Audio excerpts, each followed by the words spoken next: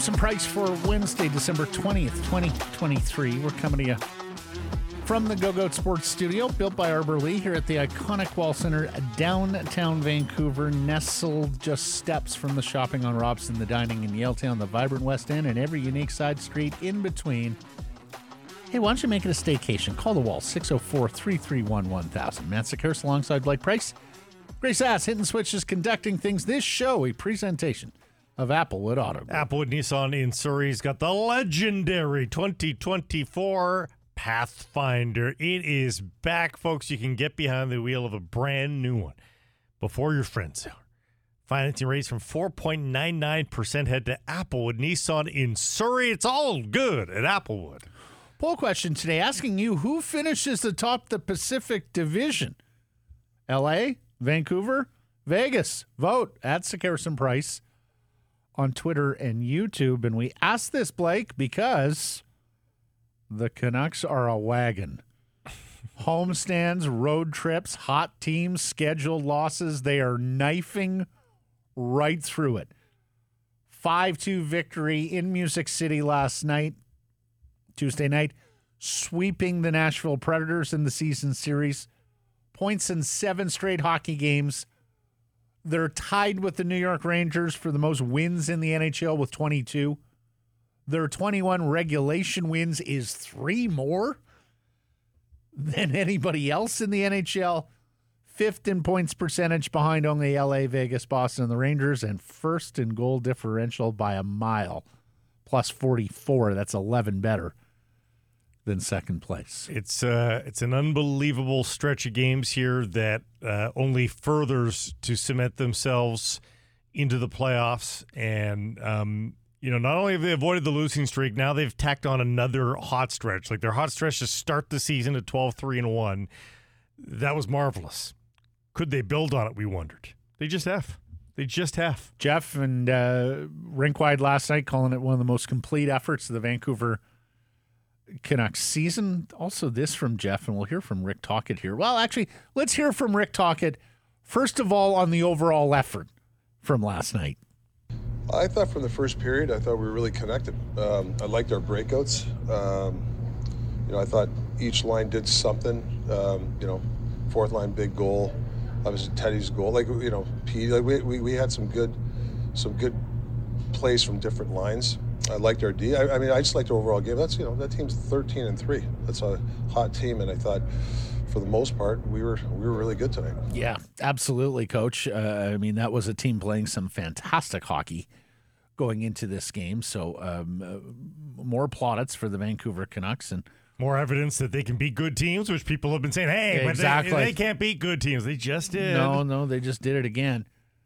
And also another theme there that Tocchet hit upon, everybody contributing. Like that's been the fabulous part about this second stretch and this most recent hot streak, Blake, is, early in the season, the Stars were really going. Yeah. You kind of had some passengers there. We were wondering about depth scoring and Power things play like that. was doing all the work. Yeah, exactly. Penalty kill still has a ways to go, although that sort of continues. And, it's a 13.4 shooting percentage right now, so it's exceedingly high, but you're getting contributions throughout the lineup, and that's what's got to make it feel fantastic in that dressing room. You can tell the spirit and the energy is there right now. You see Kuzmenko slapping his teammates and, excited for them, even as a healthy scratch. Yeah. And Tocchet also praising, and look, Casey DeSmith was wonderful again on Tuesday, but Tocchet also praising the overall team defense. And frankly, I think this was just about mission number 1 for Tocchet coming in this year. As Jeff noted in a tweet today, through 33 games, the Canucks have allowed 5 or more goals 4 times. Last season, that happened 15 times before Christmas and 29 times overall. Here's Tocchet on his club's defense. I'm really proud of the guys that are defensive. I was watching, sometimes we get out of position, but not very often. Like you can watch and guys I just like the way they play defense. They're protecting the middle. If we got to give a shot, we give the outside shot. So I think that's really what I really like about this team is that they really, whether they enjoy it or they buy into it, they just love the way we defend the puck. And against this team here, I mean, they have a lot of offense they can go, and I think we defended them really well tonight. Taking pride in it, very rarely out of position, and what a change that is for a club last year that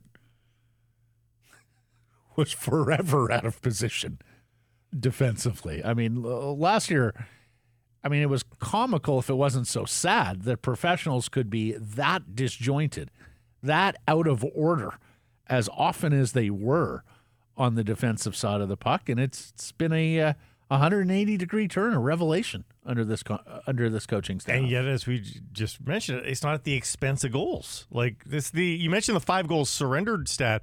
They've scored 5 goals 11 times this year. So every third game, they're getting 5 goals. Like, you're going to win a lot of games when at least once a week you're scoring 5 goals in a game. Pretty unbelievable stuff. And if they can play defensive structure alongside that goal scoring, then there's no reason why this can't continue. Casey DeSmith makes 26 saves. He's up to 6 wins on the season. They have earned points in 8 of his 10 starts. Here's the head coach on his backup goaltender. I mean, it's obviously a great. Patrick made an unreal trade getting him. But obviously he stops the puck. He's a great. But he's one of the most well-liked guys in the room. He's got he didn't start for 2 weeks. He's got a smile on his face. He's taking shots after practice. I mean that boosts the morale. And Casey Smith is one of those guys, high character guy. His save percentage takes a hit with the last second goal. Otherwise, his .923 would be even gaudier than it already is. Unbelievable. Something important there is that he's a boost to team morale. If you're going to go through a dressing room and find, by position, typically the backup goaltender is amongst the unhappiest guys in the room because they feel like they should be playing more. They don't play a whole lot. They don't feel as engaged, or they don't feel as a part of it. And yet Casey DeSmith, and he's right, it was a fantastic trade from Patrick Allvin, being able to move Tanner Pearson and all the baggage that he had with the franchise. It was a pretty good ticket as well, and be able to fill that backup goaltender spot and give Artur Shilovs more opportunity to marinate and develop in the minors with Abbotsford. And the other thing about this is, look, DeSmith was coming off a wretched year. He had been a good goaltender in the past. He was coming off a wretched year. The Montreal Canadiens just wanted to move him along as soon as possible. For a franchise that was keeping 3 goaltenders up with the big club earlier in the season, Blake, wow, that's a misscout on the part of the Habs, because Casey DeSmith has been sensational here for Vancouver, and one of the big reasons why we're asking, can they win the division? Who will finish atop the Pacific? And the fact that he's got such a good attitude about it. This is a guy who twice in the last 4 years with Pittsburgh has started over 35 games. Mm-hmm. He's not going to do that this year, barring injury here. So the fact that he sees the writing on the wall, knows what his role is, and is able to be a good presence in the room and stay on his game, which is a tough thing to do. And every former starter that becomes a backup will tell you this. When you aren't sure when your next start is, it is hard to stay sharp. Yes. And yet DeSmith has been able to figure that out pretty unbelievably. So answer me the poll. Where'd you vote? Who finishes atop the Pacific? I think Vegas finishes atop the Pacific. Mm-hmm. I think they've been there before. They know how to throttle, and there's no worry, I don't think, probably at this point for them. Yeah. You know, and the Canucks so far haven't shown much worry either. Their ability to not have losing streaks is a good example of that. But I think ultimately it's going to be tough to unseat Vegas. I didn't necessarily believe the Canucks could win the division earlier in the year, despite their fantastic start, because, let's remember, Vegas had a fantastic start as well.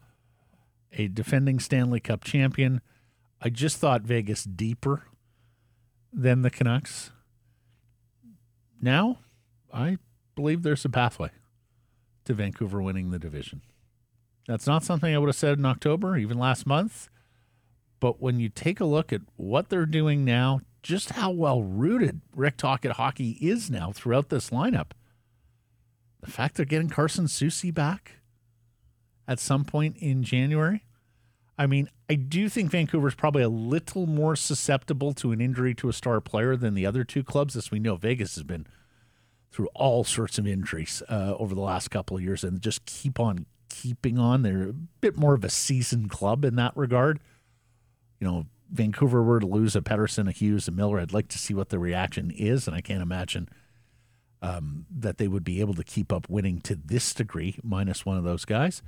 But yeah, I voted Vancouver because now I think there is actually a possibility of this club winning its division, having home ice advantage through potentially 2 or even 3 rounds of the Western Conference playoffs. Do you want to know the interesting nuance to the question here that we didn't even bring up when we were, brainstorming this? LA's games in hands? Well, no, just that in terms of the being an agent for this themselves, they don't face either of those two teams until February the 29th. I was going to get to that. As Jeff has tweeted, they play LA and Vegas 7 times in a 17-game span over the final 6 weeks of the season, and it's post-deadline too. So you're going to almost posted. Yeah. Feb 29th is the first one. Right. So, but most of those games are post-deadline, so Yeah. you're going to be able to evaluate what those teams are after they have made their. But that's going to be the Their playoffs before the additions. playoffs. Like, Yeah. that could decide the division right then and there. It's going to be very interesting. Moving on. Elias Pettersson, Pius Suter, Ilya Mikheyev, Quinn Hughes, all with 2-point nights for the Vancouver Canucks. And the Canucks, we talked about how the Art Ross Trophy may be gone, but Miller third, Pettersson tied for 6th, as well as Quinn Hughes in overall league scoring. Thatcher Demko continues to be a Vezina Trophy favorite. But I want to talk Pius Suter here for a second, because I think we were all a little bit surprised when we saw him moved off his natural position of center and put on a right wing with Elias Pettersson amidst yet another Andrei Kuzmenko benching. Here's here's Elias on Pius Suter and the night that they had and the chemistry developing there. He makes plays. He's smart out there.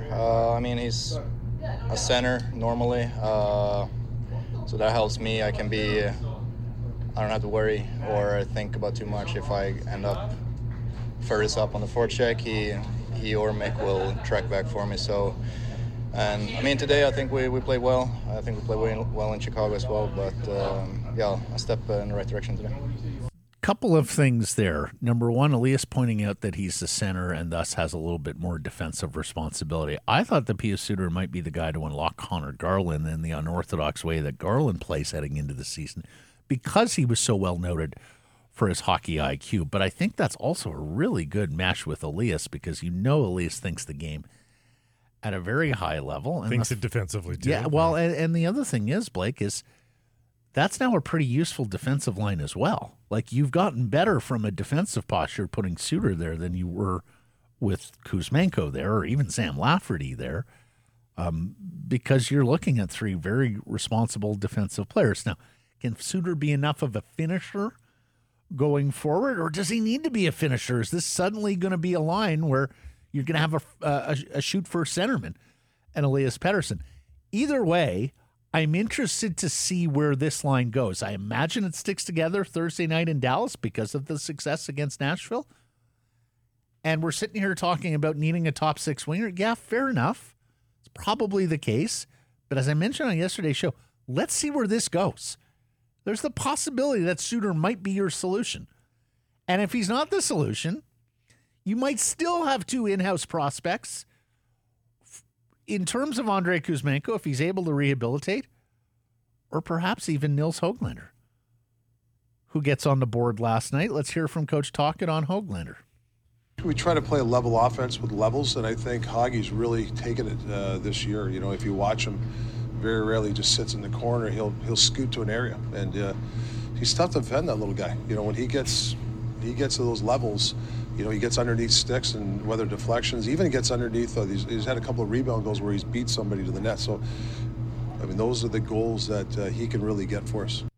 It's tough to defend that little guy. Happy birthday to that little guy. Turns 23 today. And as J-Pad noted, he scored the exact goal that he did last night earlier in the season. So many things going well for the Vancouver Canucks here. I want to get on Suter here for a second, though, just about what his capabilities are. First of all, doesn't get many power play points in his history, right? So the point totals you see are even strength for the most part. Most power play points he's ever had in a season is 3. So you look at his season high, career high with the Wings at 36 points. 33 even strength points. That's pretty darn good, particularly for a guy that was playing on a team that in his last year with the Red Wings, there was one player with more than 60 points. And in his first year with the Wings, nobody had more than 70 points. And we're not talking about a wagon there. So there wasn't a ton of offense to go around. So the fact that he's a 15-goal scorer in 3 straight years, I mean, maybe there is offense there. Yeah. You know, like I said, I'm open-minded about this and want to see where it goes. I actually do think there's a chance that this could become a thing. I think we need to see more of it, obviously, to form an opinion. As for Höglander, I mean, we've seen the hands. He's got offensive skill, too. And, having any defensive conscience is the only thing that's, I think, prevented him from excelling in years that have gone by. But there is no mistaking when Nils Höglander's on the ice now. Like, my goodness. We wondered why he wouldn't just play hard in the last couple of years. It's sunk in now. Nils Höglander's been a buzzsaw. Mm-hmm. Which brings me to Kuzmenko. And they win without him in the lineup. They're actually 2-2 when he's a healthy scratch. Couple of questions here from listeners. Ross in Lit Meadows. Kuzmenko for Tanev. Who says no? Saw Elliot Friedman once again talking about trade interest in Chris Tanev, and the Maple Leafs and Canucks are 2 of the teams mentioned, much like with Nikita Zadorov. Kuzmenko for Tanev. Who says no? I think the Flames probably wants. I think the Canucks do that deal now. Yeah, I think the Canucks probably do that deal. Mm-hmm. Yeah, I don't think the Flames do. Yeah, they're looking for futures. And you can make a case Kuzmenko is the future, and God knows they need a scoring. 1 year left. No, I know, but he's young enough. And God knows pending they can use UFA, would he really want to? He's a pending UFA next year. Yes, no, I get that, but would he really want to re-sign in Calgary? Yeah, I don't know about that. He considered Edmonton in his free agent sweepstakes. Well, I think McDavid, Draisaitl will have something to do with that. Then they brought him to Joey's. Thing is, going to Edmonton, you don't get on the first power play unit just because. He does get onto the first power play unit in Calgary because. I mean, they use a scoring winger. Huberdeau continues to be a black hole. Yeah. Pucker Glenn. Pucker. They should move Kuzmenko for an asset that helps them right now, today.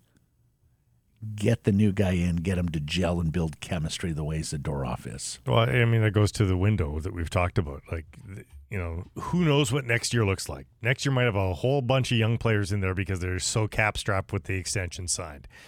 So you do have a bit of a window here. You somehow, magically, with some great work from Alvin, giving yourself a little bit of wiggle room salary cap-wise, I can understand why fans say, yeah, make it happen ASAP. And I think even for a rental like Tanev, who might ultimately decide that he's willing to sign a club-friendly deal and stick around. I mean, hey, Tyler Myers might not be done with the Vancouver Canucks. He's nested. We talked about Alex Edler being a nester. I think Tyler Myers. Would I be surprised if Tyler Myers is back next year on a club friendly deal? I wouldn't be. I think you make that argument for Chris Tanev as well. On to soccer. Messi is coming.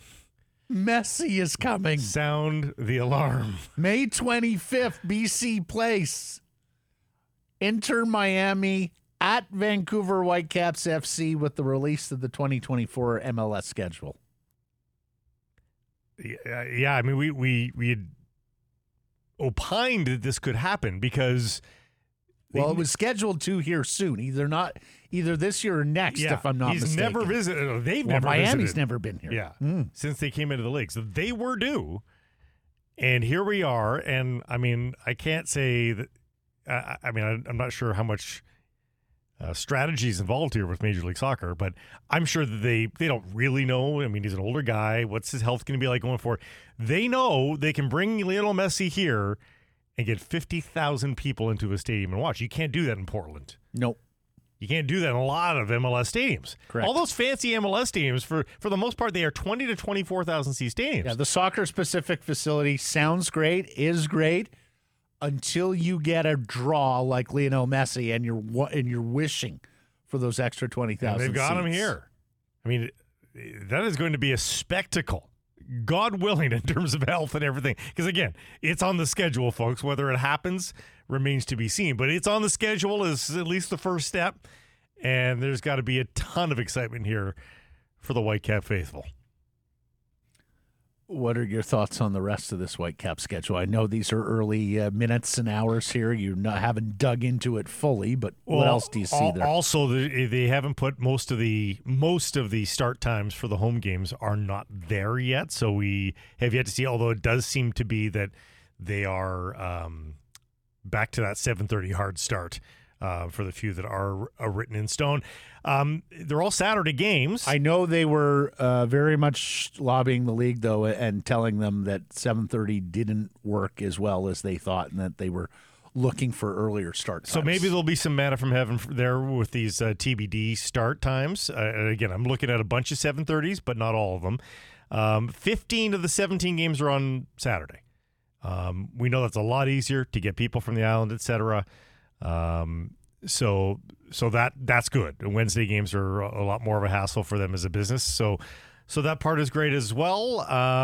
In terms of like how they finished the season, if you're looking towards that, because they had a very home friendly schedule to end the season, they kind of do again. 3 of their last 4, they're on the road for decision day, and I get that. You're going to probably have to come to terms with every other year being on the road for decision day. They're on the road in Salt Lake for decision day, but the 3 games before that are at home. So if you need a few wins to ensure your standing, they can look forward to that to finish off the year.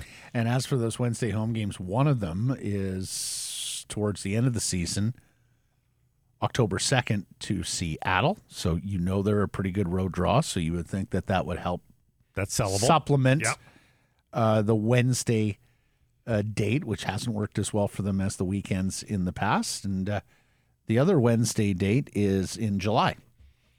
Against Sporting KC, so the kids are out of school at that point, and that's pretty deep into the schedule. And it's one, so it's I'm sort of neither. It's hard to get upset about it. You expect that you're going to have to play 1 or 2 at least, and they've got that to 2, which is not. They do host TFC, Canadian rivals, at home on Saturday, April 6th. I saw they were at Montreal. Yes, that's July 7th. Right, and July 6th, pardon me. So no visit from CF Montreal this year. They were a pretty good side, actually, last year. Surprisingly so, yeah. Right. So there you go. The Whitecaps, they get at it. Of course, there's Champions Cup matches against Tigres in February, but the opener Saturday, March 2nd, at home against Charlotte, and then their first away match is a week thereafter in San Jose on March 9th. And it's last couple of years here, Blake, there's been some interruptions, or particularly there's been some interruptions for midseason tournaments and whatnot, but it's a pretty steady schedule here. As you look at it, you pretty much know that Saturday is Whitecaps game day, March through mid-May, end of May. And there is that gap for Leagues Cup. Yeah, there's a league. They're going back to the Leagues Cup again. So that's their last game is July 20th in league play. And then Leagues Cup begins, and they don't get back to league play again until August 24th. Yeah, it's pretty much every Saturday with a couple of Wednesdays, or just the one Wednesday thrown in until you get to June. A little bit of a break there. I guess that's a bye week for for them in MLS in early June. And then, as you mentioned, international break there, yeah. And did we mention just the opener? The opener, both home and season openers, is in March now instead of February. So right. Yeah.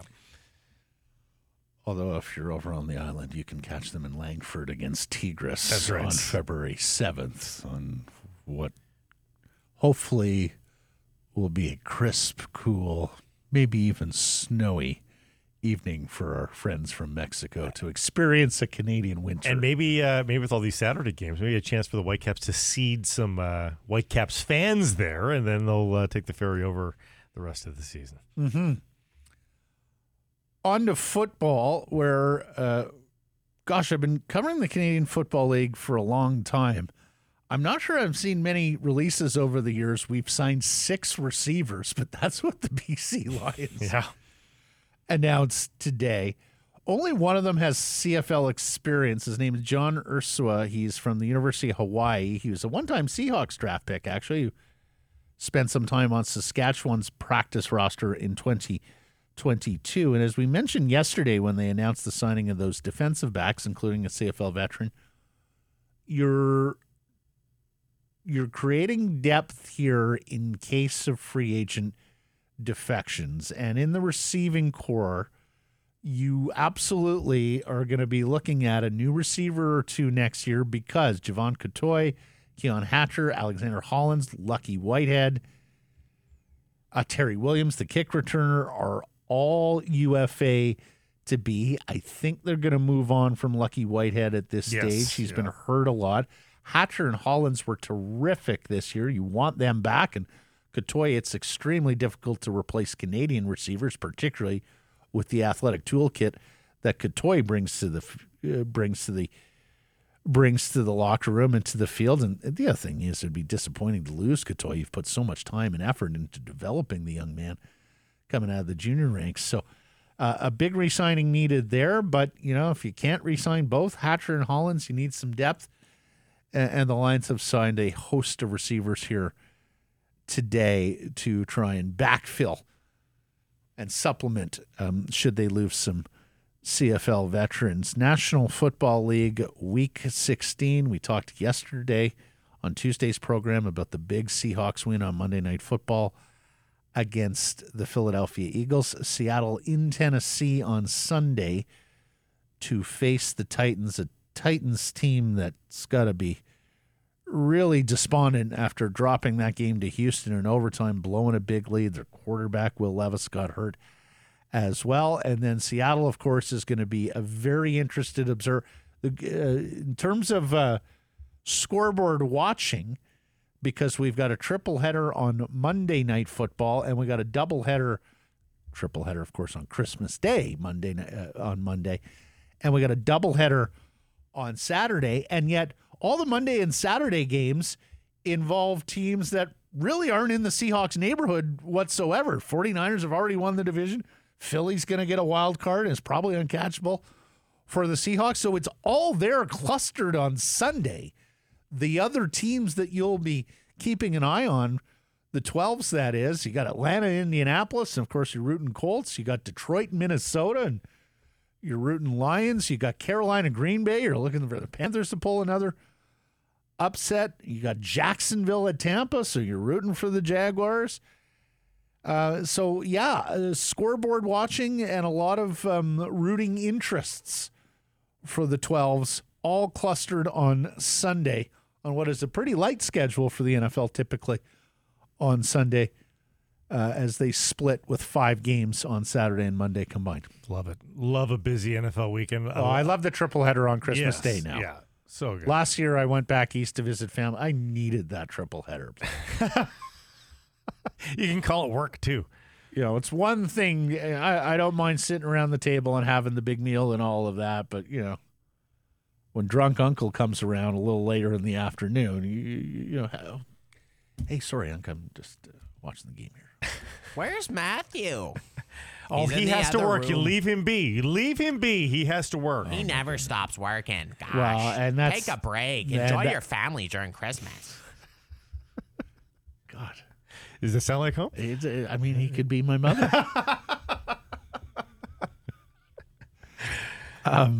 And the worst part, Grady, is I had not been back east since pre-pandemic last year. So they all wanted to catch up. There was a lot of catching up to do. So what's this new podcast, digital world? Is it Where like can radio? I listen to it? What station is that on? Exactly. Hey, I'm just flipping through the AM channels. I got the Vancouver feeds here. Where do I find you? Matthew, I Googled you, and some of the Reddit comments, I'm like, yeah. Yeah, don't go there. Stay off the Reddit. I think Grady should host a Mrs. Sakaris podcast. Well, he should. Counter programming. 2 octaves of Mrs. Yes. Sakaris. Shout out and big thank you to James the Liquor Rep, a longtime Sakaris and Price listener who typically stops by at this time of year with a little Holiday cheer. holiday cheer. Yeah. He drops off a little 3-pack of scotch. He knows I'm a scotch drinker. I go, Grady, 3 bottles here. Here, take 1 or 2. Tell me which one you. He goes, well, I'm not a scotch guy, but I am now. Yeah.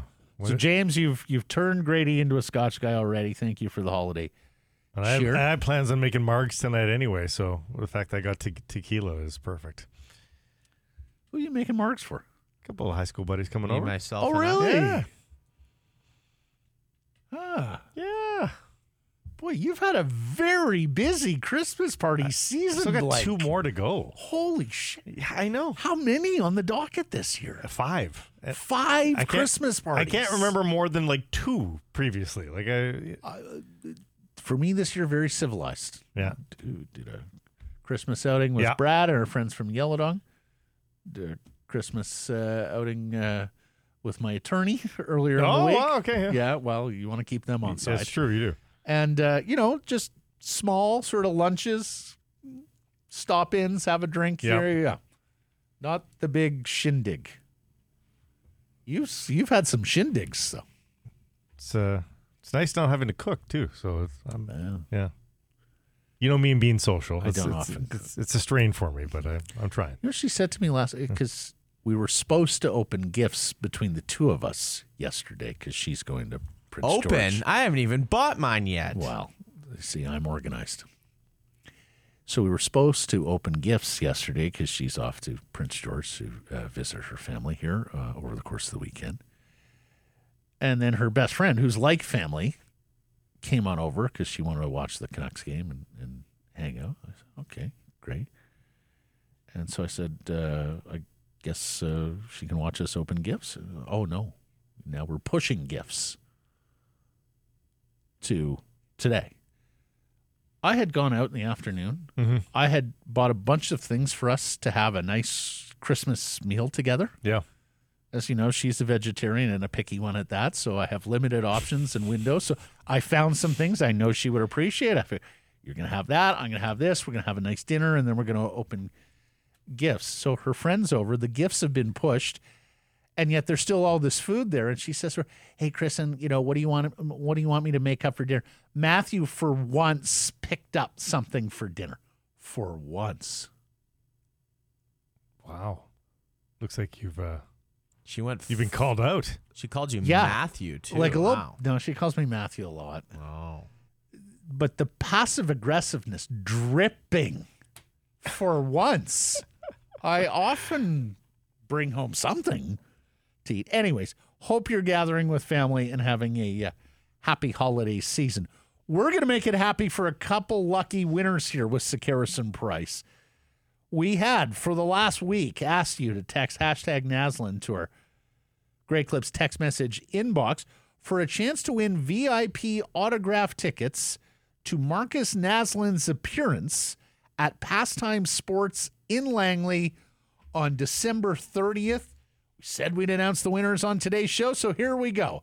Congratulations to Dan Morrow and to Mike Fink. Both of you have won a VIP autograph ticket. This is front of line access to Marcus to get his autograph December 30th at Pastime Sports in Langley. The event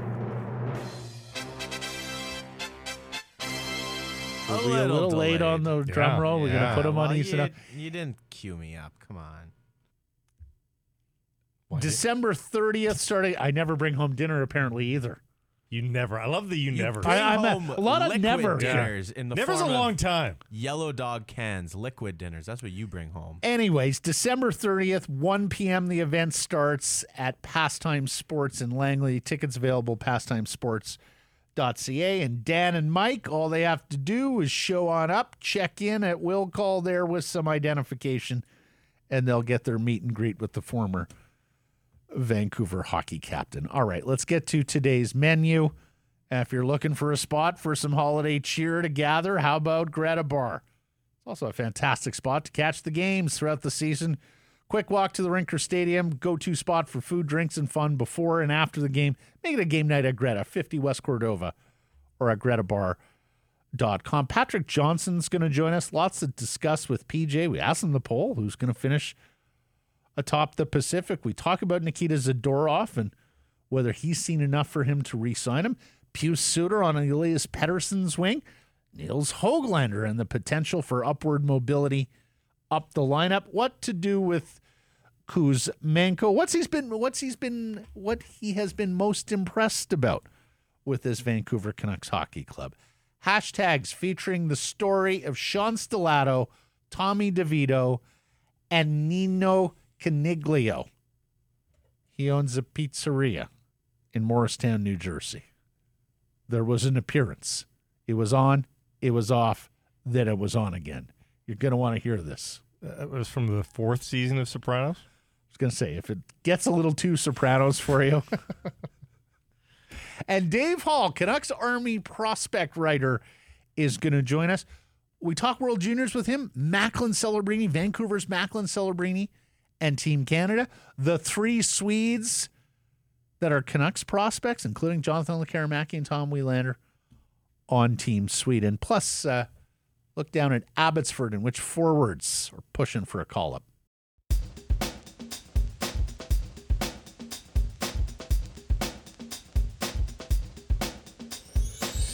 Sekeres Price from Wall Center, presentation Applewood Auto Group. And at Applewood Auto Group right now, fabulous deals that'll have you smiling into the year 2024, especially at Applewood Mitsubishi in Richmond. Get behind the wheel of the Mitsubishi Outlander. It's one of my favorites, of course. I've been driving that for a couple of weeks now already, and absolutely love the way that it handles. The plug-in edition is fabulous, but even if you're going for the gasser right now, great deals. GT rate starting from 2.99%. Check it out at Mitsubishi Richmond Auto Mall. It's all good at Applewood. Poll question today: who will finish atop the Pacific Division? LA, Vancouver, Vegas. You can vote at Sekeres Price on Twitter and YouTube. We will put it to our next guest from the Province and Post Media and filling in on Canucks Conversation this week for Harman Dial. It's Patrick Johnston here with Sekeres Price. How are you? Why don't you ask me a hard question?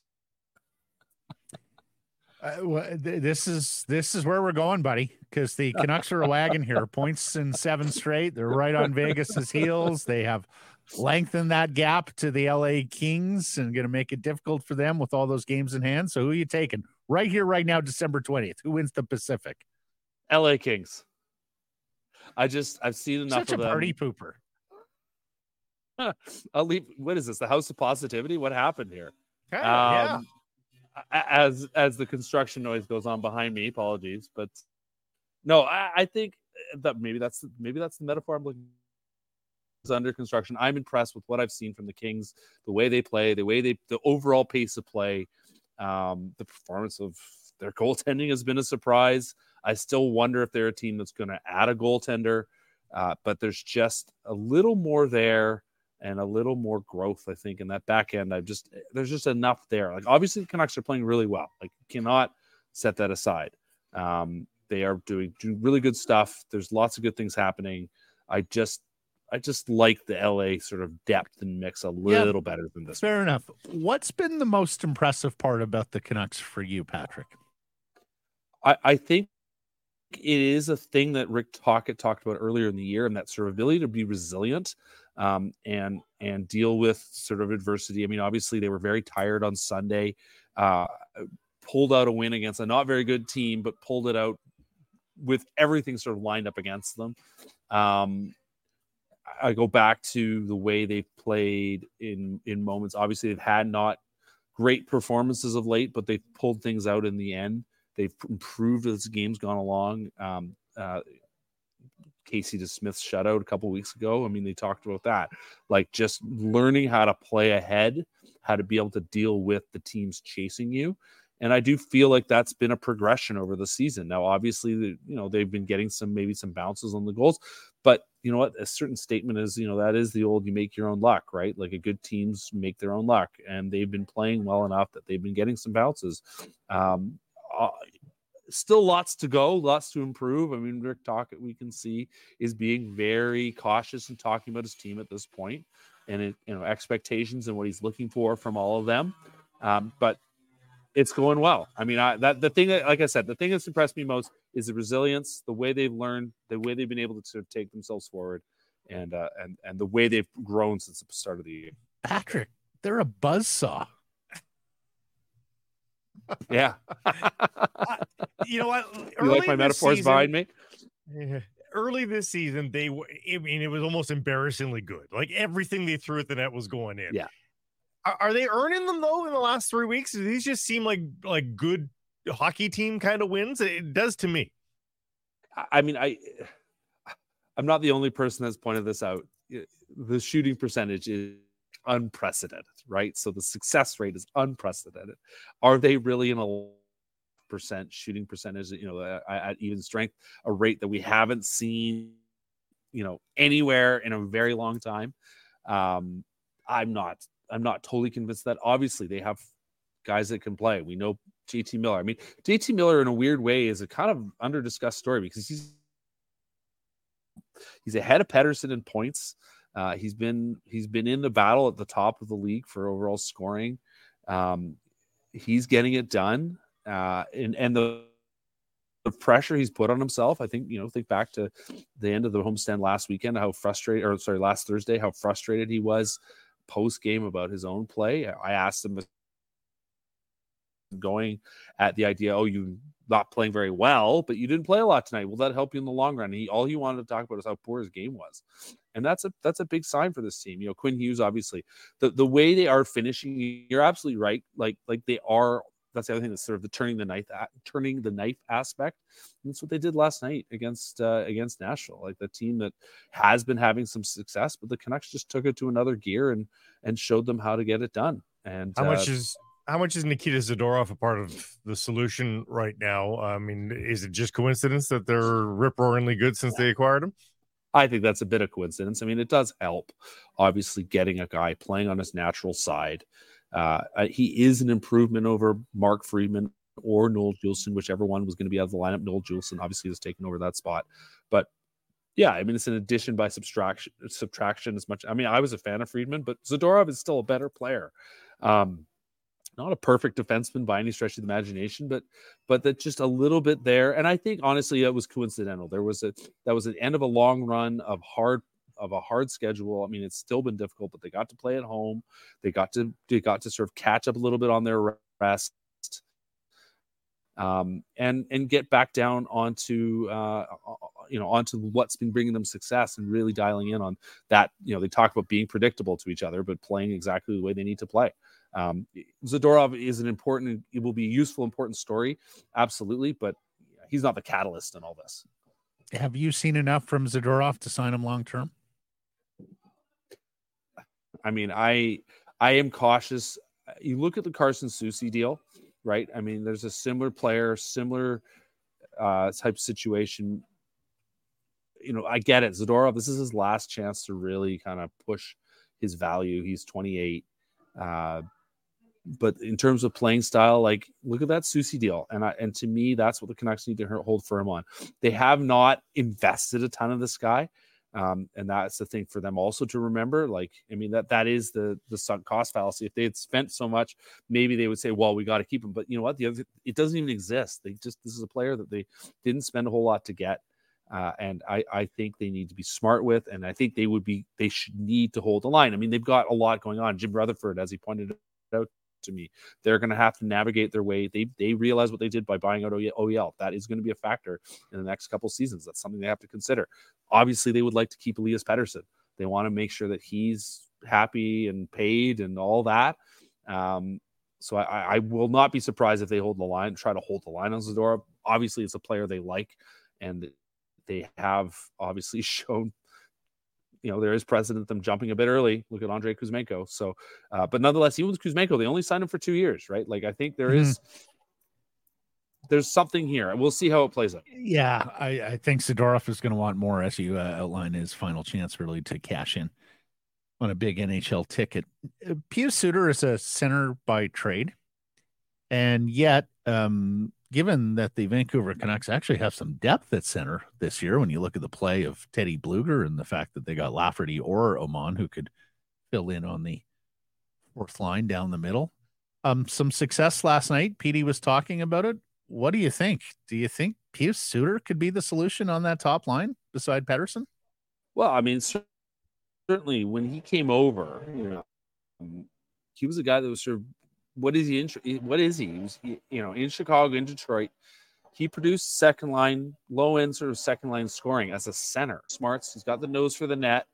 You look at basically every single one of his goals on top of the crease. There's, one or two off the rush, but he's a smart player. Like, he's your classic. There's something about Swiss players, just sort of the completeness of their game, the smartness of their game. And that's a guy that I certainly, when he was signed, he was a player that they wanted to highlight the fact that he could play almost anywhere in the lineup. He's a guy that could bump up if there was an injury. As a center, they weren't necessarily saying he had to be a center. And it's been an interesting fit. I'm not actually in the end surprised that it's looked as good as it has in the early going. You look at that line, the way meet a guy that can collect for you, and Suter, he's a bit of a, I mean, if you will, a Swiss Army knife of a player. Well, let me ask you this: if not Suter, could it be Nils Höglander, given the way he's going and the praise that Rick Tocchet afforded him yesterday? Yeah, I mean, they have some nice options, right? Some nice dilemmas. And Höglander, we've seen have success with Miller and Besser. Started training camp. I mean, there was no accident he started training camp with Pettersson, right? Like, there's a guy that I think is a fit. He's found his way. That motor is there. He knows to get on the puck, and he's always had hands in close. And again, a player to go back to that predictability aspect, that he can see how things go. He can see how things work together. And if everything just sort of happens and he doesn't have to sort of go, oh, I need to go here, oh, I need to go there, that he just goes, I'm F2 or whatever, right? I'm on the wing, I'm in this spot, I just do this. He's a guy that seems to be thriving in that kind of scenario. With Suter, he's a possession darling, before he even arrives as a Vancouver Canuck, alongside Elias Pettersson. I don't know that they're a shutdown line, but my goodness, are they a responsible line? And we saw some great defensive play by Suter laying down the stick there in the slot to disrupt the one-timer. I mean, not only does he have a pretty good goal rate, in his first 3 seasons where he's consistently at 15 in a non-82 game, like he hasn't been able to get to 70 games in a lot of these seasons. He's got a good goal rate, and of course, he's a part of a possession game, which suits Elias Pettersson. And with the Mikheyev speed, I mean, it's not the traditional ask that I would have for Elias Pettersson, but I can see it working. Well, the two-way thing, you mean? Yeah. I mean, that's what he wants to be. Like, that's the player he wants to be, that dominant number one center, that Ryan Getzlaf type player, like a guy who just takes shifts over, takes games over. And Suter's given his skill set, his two-way ability, that's part of what I think. I'm not surprised it's been such a good fit, given the instincts of all the players on that line. Ilya Mikheyev has always been a strong two-way player. It makes sense that that's something that could be in their future. Now, Patrick, we have to talk about Andrei Kuzmenko, a healthy scratch again Tuesday. Are you team patience and see if he can find his way out of this? Or are you team it's never going to work with Rick Tocchet and they best move him quickly before the asset value diminishes even further? I don't know what they're going to do here. I mean, Rick Tocchet, I think, has been pretty clear. We can see the way the players that he's been using in Kuzmenko's spot play. You look at Höglander, you look at DiGiuseppe, you look at any of those guys, Pius Suter, as we've been talking about already. Like, those guys get it on the puck, they move. And Kuzmenko had his success last year because he was around the net. He's a finisher, right? He's not a fetcher. He's not that player. And I think, as I mentioned before, like I don't think the NHL Edge data suggests he's not the quickest skater. Might even be one of the slowest skaters in the league. That role is not a role for him. At the end of the day, Rick Tocchet, I think, has tried. We've seen the shift. Like, the things that he's talked about haven't changed. The attitude, though, has shifted, and we've seen him change his feeling about, his patience level. That this is what you need to be. If you can't get there, I don't know what to do. And the thing that sticks out to me is that they signed him to this big contract. Are people? It's thankfully only one more year, right? Like, right. And the number value isn't a nightmare. It comes down to, do people think he's going to be a 20, 25 goal scorer, which was what I think he was. Like, I think it was actually a decent valuation. But are other teams going to be looking for a guy whose feet aren't great, who does one thing pretty well, but hasn't been producing and has a big ticket on him? Let me ask by way of follow-up, because I saw somebody note on social last night that he was in like workout gear when he was grading and sending his teammates off, suggesting that maybe he was put through some sort of paces off ice. Do we think he's in NHL shape? Like, his agent famously said there's a difference between KHL shape and NHL shape. Yeah. Do you think talking to the coaching staff are comfortable with the shape that he's in? Well, I mean, the Bali plan, everyone talked about the Bali plan. I have to think they would have preferred him to be here. He got himself in pretty good shape. Like, he looked physically a lot better than he did last year. But it comes back to that skating power, that skating stride. It's a punishing schedule, right? Like, this is as tough of a schedule as you will find anywhere in hockey. You're playing games every other day. You play, 82 games in the regular season. And that's a different kind of fitness. Every guy that comes out of college tells you about how different it is. Every guy that comes up from any league tells you how challenging it is. So from that standpoint, maybe he's not. I don't know. I think at the end of the day, though, it comes down to the way he plays and his instincts and how they don't terribly match all that well with the kind of game that Rick Tocchet wants them to play. Didn't take a loss for him to come out of the lineup. Does it take a loss for him to get back in? I don't know. I think he's too good not to be useful. I still think your power play is better with him on the ice than Philip Hronek. It's just 4 forwards, 1 defenseman. There's a reason why that's become the normal setup. Philip Hronek has lots of talents, but he's not made to play on the half wall, and he's certainly not played to rotate down low. And that's what Andrei Kuzmenko does really well. So I think he still has a role to play, but what it is going to be, I think, a frustrating one for a long time, unless he starts putting the puck in the net. And then that's what makes the difference. Patrick, marvelous stuff. Typically you're on Thursdays for us. We are off next Thursday. Right. So we will talk to you in 2024, and we look forward to your co-hosting with David Quadrelli on Canucks Conversation tomorrow. All right, Happy take New care, Year, guys. buddy. Happy holidays. Thanks for everything in 2023. Always a pleasure, guys. See you in 2024.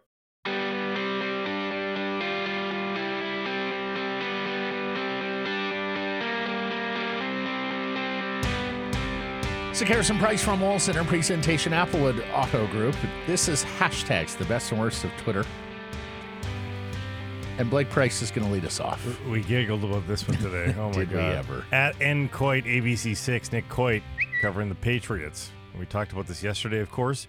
Bill Belichick on newly added QB Nathan Rourke, who the Patriots claimed off waivers from the Jaguars this week. The Pats beginning preparation for the Broncos today in Foxborough. Here's the hoodie. Well, just the depth at that position. When you only have 2 quarterbacks on the roster, guy sprains his ankle, you're down to, putting a receiver or a running back or somebody at quarterback. So, it's productive. Preseason, Canada. Man, a few words. Preseason, Canada is how he finishes. I'm feeling less and less like Nathan Rourke's getting a start here in the final 3 weeks. Yeah, thanks to ABC6 Providence for that audio. Oh my gosh, he is a piece of work. In that clip, he basically said, "We got Nathan Rourke, so we don't have to play a receiver in the event of mounting injuries." Yeah. Welcome to the team, kid. Yeah, We got high hopes for you. yeah. Oh, Of course, I mean, Belichick could downplay a Super Bowl, and has. yes, Yeah. you're right. Just another game. Yeah. I mean, great job by the coach and players. We're on to next year. What's done is done. At Dylan Robillard from the Hockey News. Nolan Patrick has officially retired from the National Hockey League after 4 seasons. Patrick, 25, drafted second overall in 2017 by the Flyers. He played only 4 seasons in his NHL career, battling serious concussion issues. He was never able to reach his full potential. 222 games, he had 32 goals, 45 assists, 77 points. Best wishes to Nolan in his future endeavors. He's already taking on a role as a skills specialist, video coach, and mentor. You and I are old enough to remember the Nolan versus Nico debate at the top of that draft in 2017. And, of course, everybody got it wrong because the best player in that draft was not taken first or second overall. Cale Makar at number 4, Elias Pettersson at number 5, Miro Heiskanen at number 3. So, yes, the Nolan versus Nico thing didn't necessarily portend to the 2 best players, and in Patrick's case, a lot because of injuries. He sure turned into a darn good player in New Jersey. But that was a game changer for Philadelphia, right? You take a guy second overall and get so little out of him. He was supposed to be the centerpiece of a rebuild that Alain Vigneault eventually took over, and alas, just couldn't do it. Couldn't manage the concussion symptoms. I'm surprised he actually didn't slide down further than he ultimately did on draft day, because there was some concern about injuries already at that point. That's correct. And he also, he was a bit of a Bo Horvat type of guy anyway, that's sort of like really nice in a lot of categories, but he didn't blow you away in any way, shape, or form. And those guys can be kind of It was certainly not a year where people were talking about a generational first overall or anything like that. Now, one of the things that floated Patrick is he's a 6'2", 200-pound right center. Yeah. And that's always going to be in demand when that guy has some hands and people had concerns about Makar playing in the Alberta Junior A League, and how much stock could you really put into those numbers? Right. Turns out went to university and was okay. No, but I mean it was a worthwhile. I mean, when you're doing the scouting report, one of the things you have to say about Cale Makar is he is doing this against AJHL players, not against major junior players, and there is a difference. But no, clearly the athletic tools with Makar were above and beyond. And again, the Canucks got that pick with Pettersson so right, because there were not a lot of scouts or mock drafts or anything like that that had Elias Pettersson 5th overall that year. And credit to Travis Green, too, for saying, okay, well, we drafted this guy out of Sweden who might be a center. He threw him into the middle right away. Right. There was no real buffer time. Try him on the right wing or left wing and then move him into the middle. Game 1. That's right. We thought he might start on the wing because of just how slight he was coming over. But no, played center ice right from the jump. You're absolutely right about Travis Green, and the Canucks are the better for it. Mike Smith is still looking for that puck on that first goal. At Ian_Mendez, for the better part of 4 years, I was blacklisted with the Ottawa Senators, frozen out and ignored. One person wouldn't stand for it, DJ Smith. Did he deserve to be fired? Yes, he did. But you deserve to read a story about his empathy and respect. I mean, none of this is too startling for us that a tenured member of the media would just be all of a sudden frozen out by the member club in their city. We have first-hand knowledge of this sort of thing. But unbelievable patron saint here for Ian Mendez and DJ Smith for him to help repair some of that and get Ian back on the front lines. Well, Eugene Melnick towards the end was a vengeful son of a gun. Yeah. And, Ian knew a whole lot if you read his story after Melnick's passing with regards to just how dysfunctional the organization had become, just how paranoid the owner had become. And I know there were a lot in the organization who didn't necessarily appreciate that story so soon after Eugene Melnick's death, but it did do a fantastic job in terms of explaining everything that was and why that club was failing so miserably on the ice and off. So good for Ian. He's a gem of a guy. He's from Richmond here, if you've ever met him. Terrific reporter and a wonderful human being. So I'm sure hope that they see fit to repatriate him. Are you out or do you have any more? No, I'm out. I got one here. All right, How fire. about this? At reporter Chris, with Jaromir Jagr playing his first game of the season for Kladno. Oh, my God. The earliest he'll be eligible for induction in the Hockey Hall of Fame is 2027. How old will he be in 2027? So he's 52 now. Okay, well, some guys wait longer. This guy just doesn't want to give it up. He's 51, Grady. No. He's Maybe turning 51. 52? He'll be turning 52 Next in year. February. Yep. Made his NHL debut in 1990. Here we are. Before I was born. 2023. Really? Oh, my Yeah. God. Here, how old are you? 32. 91 birth. He started with Kladno in 1988 Yes. and is going to finish with them Right. in 22, 23. You say finish, but is he It going to may- finish? maybe Or not. he may just keep playing. I see Yeah, Kladno's back in the Czech Elite League. They were second division there for a while. And 14 points in 26 games last Wait year. a second. They're the Kladno Knights now? What happened to the Kladno Bears? I don't know. Wasn't the Bears the iconic Czech team? I haven't been. No, that emblem. It's like a Knights Templar with the helmet on. That's what I've always seen, I think. Are you walking Easy Nose right now? You're No. walking Easy Nose? They were the Kladno Bears for forever, weren't they? And part of Butse? Really? I thought so. Thomas Plekanec, Micro Frolik, and Devin Oh, Cedarhoff maybe I'm wrong. on his roster. Often There's are- certainly one team in the Czech Republic. That's the Bears. Anyways. All right, gather round. Oh, Let me tell you a story. Fireside here we chat. go. Back in my day. I want to call this a Bronx tale, but really the epicenter of our story is Morristown, New Jersey, where Nino Caniglio, the owner of Caniglio's Pizzeria, or as they would say in Jersey, Pizzeria, was prepping for his big day with Giants quarterback Tommy DeVito Tuesday.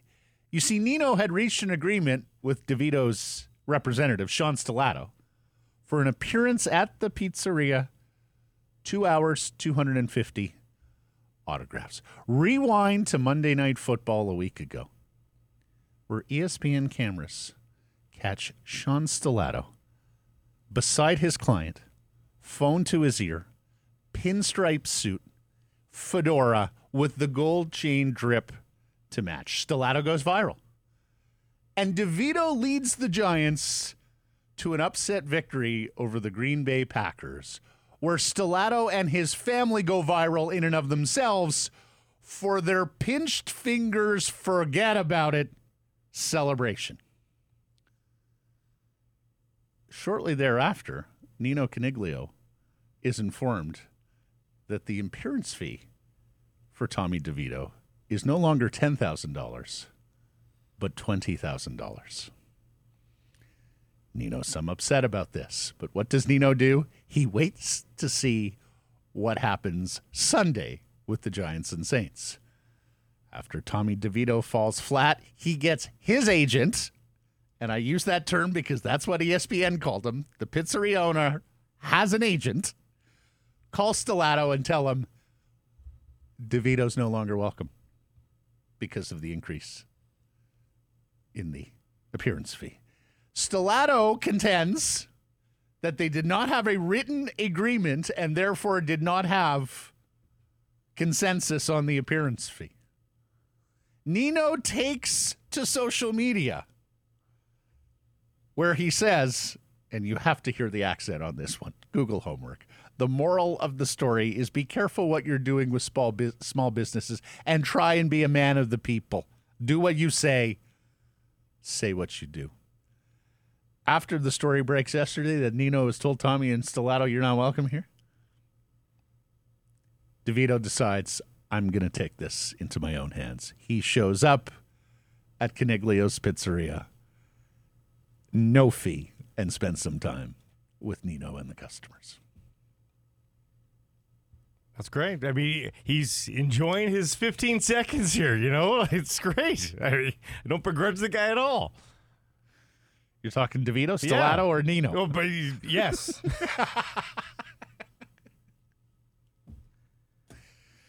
Sean Stellato, Tommy DeVito, will remember you as part of this NFL season, in part because the Giants have not been all that memorable. And that's hashtags for today.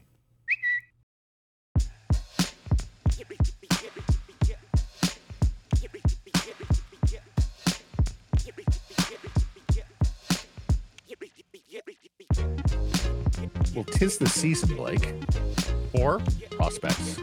We talk prospects because the World Junior Hockey Championship is upon us, less than a week away here in Sweden. And a pretty interesting tournament this year, given how so many people are down on Canada, think that the U.S. and Sweden might be better teams. Joining us to talk about all of that and about the Abbotsford Canucks and who's doing well and pushing from the farm is Canucks prospect writer for Canucks Army, Mr. Dave Hall. Dave, Merry Christmas. How you doing? I'm doing great, thanks. How you guys doing? Fantastic. Looking forward to the holiday. And of course, looking forward to this fabulous Christmas tradition, the World Junior Hockey Championships. Always. We got Macklin Celebrini and his brother Aiden coming up on a show next week. First thing I want to ask you about is what I just mentioned there. This Canadian team. Why are so many people down on this Canadian team, Dave? Well, it's just not as star powered as some of the other ones. It's also, a little bit younger than some of the other ones, especially, considering Sweden, just the amount of 19-year-olds they have, especially in their forward group, and just such an experienced group that I think that was the big thing. And just, when you got guys like Connor Bedard coming in last year and all that stuff, there's just, all that star power. They just don't really have that one guy that's just going to blow the tournament away. So I think that kind of changes everything. But, the addition of Matthew Portress just kind of throws a whole nother wrench into this whole thing. So although you don't want to say one guy's going to make or break the entire thing, I definitely do think they're a little bit better than they were last week. So. Curious to see what kind of impact as great an impact as he has had at the NHL level this year. That was a surprise. So now as he regresses, if you will, back to his contemporaries, is he going to be dominant? I mean, I'm a little bit curious as to what that looks like. Well, I just think he'll add a little bit more, just a little bit more spunk to the lineup. He kind of brings that dynamic game, and I think he'll get into the corners and kind of play that rough and tough kind of game. So I just think he adds just a bit of a dynamic and a lot of experience, right? I mean, you love the NHL experience in there. It would be unfair to put any kind of Bedardian expectations on Macklin Celebrini or any Canadian player in this tournament. That said, Macklin's a Vancouver kid who is all but assured to be the first overall pick in next year's draft. Dave, what are your expectations for him as a 17-year-old in this tournament, especially given what he's doing as a 17-year-old in NCAA hockey? Yeah. So I mean, he's kind of the face of this whole team. He's 17, but he doesn't play like he's 17, to be quite honest. He's just such a responsible player on both ends, and he's got some flash to him. He can shoot, he can pass, his IQ is off the charts. So, by all accounts, I think he's going to be the face of this team, and I think he's going to have quite the hell of a tournament, if I'm being honest. Is he going to play down the middle, do you think, or do you think they maybe try him in both spots? Well, so far they've tried him down the middle. He seems to have found some nice chemistry with Fraser Mitten and Jordan Dumais down there already. So we'll see how it goes. They do have quite a few options that they can put at the slot. So we'll see how it goes. I do see them running with it to start, and if things fail, then they'll switch it up. But what for those who haven't seen him yet, Dave, what kind of a player? Like, describe Macklin Celebrini's game.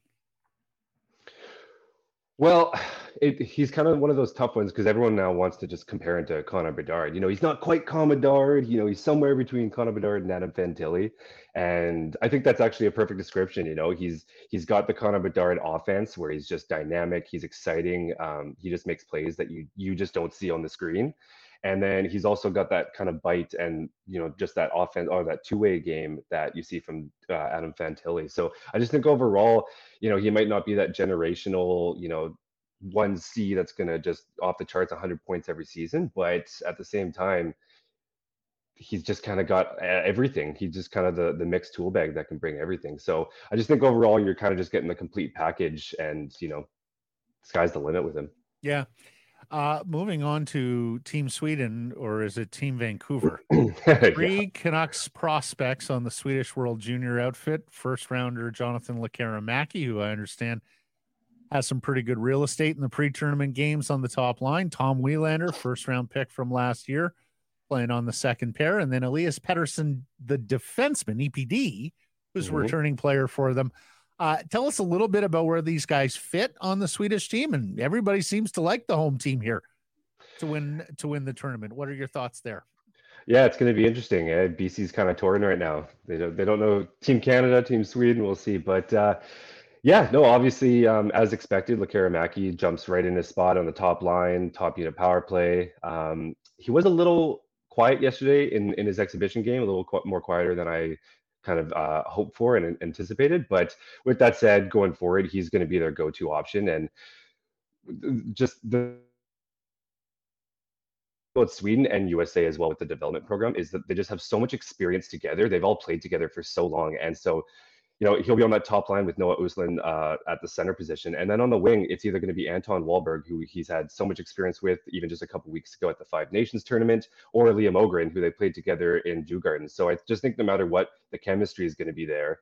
And they're just so skilled that I think they're going to be pretty dominant. We'll see how it goes. And then obviously with Lekaramäki on the power play, that's kind of his bread and butter. He's going to be posted up on the half wall there, doing his usual shot. So considering the firepower that they have getting in the puck, I don't see why he wouldn't dominate this one. It's time for Lekaramäki to dominate, though, isn't it? It is. It's time for him to assert, he has been through this rodeo a few times. This isn't going to be, there shouldn't be anyway, nerves on this stage. This is the stage that he's suitable to dominate on. I'll be disappointed if he isn't a top 5 scorer in this tournament, honestly. Yeah, and you bring up a good point, and I think that is one thing that's gonna, all eyes are gonna be on him, and I'm sure he knows it too. Like you said, this is the time for him to shine, and at this point, there's no real excuse. He's healthy, he's confident, he's showing everything he can at the SHL level, and people have been hyping him up. If for guys like me or Chris Faber and everyone else who's been watching him almost on a game-to-game basis, he really does look like a completely different player, and we've been saying that, and we've been kind of fighting people on that, trying to show people. And so this is kind of his time to show people what he's been working on. So you are right. If it doesn't pan out, then, we got an issue. Well, a couple of things. First of all, it's played on the bigger ice surface over in Sweden. So that should be a benefit to him as well. If he can get over the PTSD of last year in the tournament and the fact that he was stapled towards the end. But here's the other thing, Dave, and a word of caution. We all learned the Ole Ulevi lesson. Don't read too much into this tournament, right? Yeah. Like if Lekaramäki goes out and doesn't dominate, are we concerned at that point, or do we chalk it up as to me, just that's for the middling prospect? For the guys that you have expectation on, Dave, isn't it fair to expect these guys to rise to the occasion? Again, third time through the tournament, they have to be men of the moment at some point, don't they? I mean, it's akin to the playoffs and saying we don't judge them on the playoffs. We do judge guys on the playoffs. Totally. And it also, like I kind of already mentioned, he's also been playing in the SHL and doing pretty well. So if he was still at the J20 level, then maybe, he hasn't really done that much going. But now that we've seen what he can do at the SHL level against men, I'm kind of in agreement where there's not much excuse. I do agree with both of you, actually. You don't want to place too much stock on the tournament, but in Lekaramäki's case, he's a 19-year-old, third time through. He should be dominating, or at least being, showing up and standing out every game. What are your expectations for Tom Wielander on defense, Dave?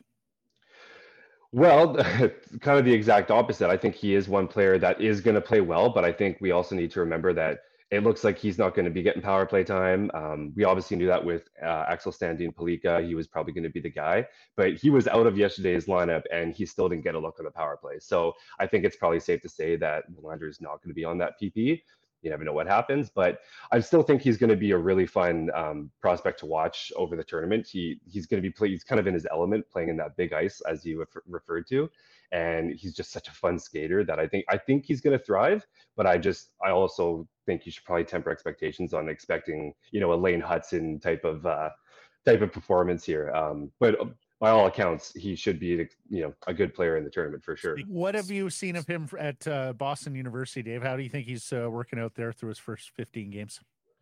I think he's been good. I do know that there's a couple graphs that show him he hasn't been playing very well defensively and whatnot. And I actually was kind of surprised to see that. I actually thought he's looked pretty damn good on defense. He's a really active stick, and his impeccable skating just kind of allows him to close that gap really quick. And so there are some things that you obviously his transition game has kind of lacked. You can tell that he's adjusting to the smaller ice and the less time and all that. But overall, I've been pretty happy with his game, to be honest. He's excited me by all accounts. Speaking of Lane Hudson's team, 2-3 weeks ago, we found out Hunter Brustevich isn't going to the tournament at all. And yet he's just ripped it up continuously over those 3 weeks to the point where at the break now, the junior, he's leading the OHL again in overall scoring. Yeah. Is it still burning in your stomach that he's not there? Or have you gotten over it? I mean, yeah, it is what it is. I mean, you just kind of feel bad for the player, right? Because this is his last opportunity to do it. And, when he made the move, he probably understood that was probably something that he was giving up. But at the same time, I mean, I just don't think when you see the players who they brought in replacement, they're kind of just lesser versions of Hunter Brustevich. So it's just overall just a big slight on the whole thing. And I think it was the second game since he had been cut. He actually scored a goal, and he gave a nice dab in his celebration there. And I feel like that's a bit of a shot. So I don't know. He might say that he's not feeling it, but I think he's probably still a little sour. I'm sorry, Dave. You said he dabbed? Yeah, he did. I actually didn't. Okay. Yeah. 2016. I was gonna say, is Cam Newton there with him? Yeah, exactly. Apparently, the kids are still doing it. Apparently, yes. Some of us never started. That kid, anyway. On the Canucks, Dave, and look, we were just talking before we started recording here. Like, the defense core is pretty solid now. I mean, you got Carson Soucy coming back in a couple of weeks. Noah Juulsen has played basically a quarter of the season now consecutively for them, and yet it's the forward lines that are a little more in flux. We're seeing different guys get scratched, and of course, searching for solutions in the top six to be a scorer. Now, I'm not sure there's anybody in Abbotsford that could be a solution as a scorer in the top six, but who knows? Maybe Höglander, maybe Suter wind up sticking there, and then the Canucks are looking for just help on the wing or at forward, period. Who stood out to you? Who would you say, as we sit here nearly half the season in, who's been the best forwards in Abbotsford and why?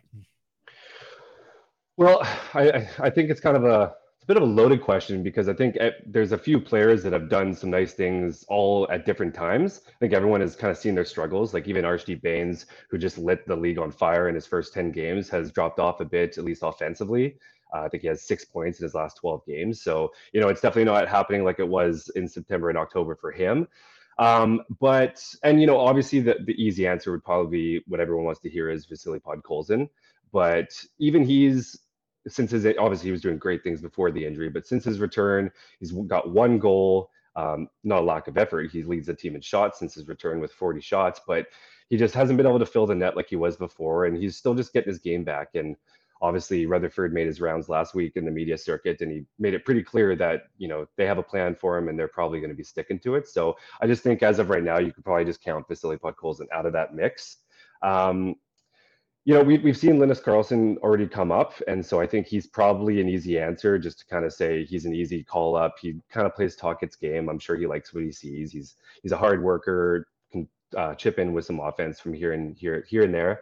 But my bet is still on Archie Baines. He's dropped off offensively, but he kind of just brings everything he's a Talkett type player. He brings speed. He works hard every shift. You don't have to worry about that. He can pinch in with some offense. So at this point, I just don't see why you're not just going to give him an opportunity at least to see what he's got, kind of like they did with Carlson up there, and just see what he could do. Because overall, he's got everything that Rick Tocchet's going to like. If they give up on PDG, if they feel like they want to try something, like could he be a fourth line player at the NHL level? I mean, we've heard good things about his work ethic and his ability to muck it up a little bit at times as well. Could you see him in a fourth line role? Absolutely. Vancouver? Yeah, absolutely. And I think that's what you're going to ask him to play, somewhere between a third and fourth role play. And that's why, with Vasily Podkolzin or even an Atu Ratu, you don't want to throw in these kids that you're throwing in for a project and hoping that Tocchet will like him. And then they're kind of like, going back and forth, trying to figure out where they are in the NHL. With Archie Bains, you can plug in on that fourth line and he's going to be delivering that kind of game. So I just think it's at this point, rather than fooling around with a couple of opportunities, the Canucks don't need help. They're doing all the right things right now. So they don't need scoring. They don't need a project. We want those prospects, those high touted prospects, to develop. Let's let them develop in Abbotsford, and let's get Archie Bains and let's see what he can do. I've been saying this since the very beginning, though. So. Yeah, no, you have. You've long been on the train there, Team Archdeep, Dave Hall, of Canucks Army, and thank you for your help on the World Juniors. Look forward to watching that. Hey, have a Merry Christmas, Happy New Year, buddy. We'll catch up in 2024. Yeah, Merry Christmas, guys.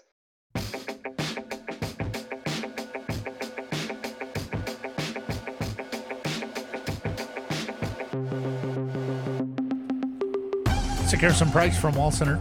Presentation, Applewood Auto Group. You can text us 778-402-9680. It's the Great Clips text message inbox. Great Clips. It's going to be great. And shout out to Courtney and everyone at the Great Clips Davie location. Got my haircut yesterday. You are looking a little groomed. Thank you. Just in time for Christmas.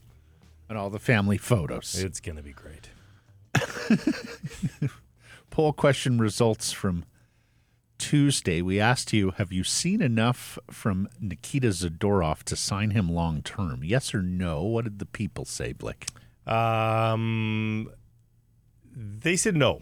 Correct. Percentage? 60. 57. I was a little surprised. I thought I might see yes here.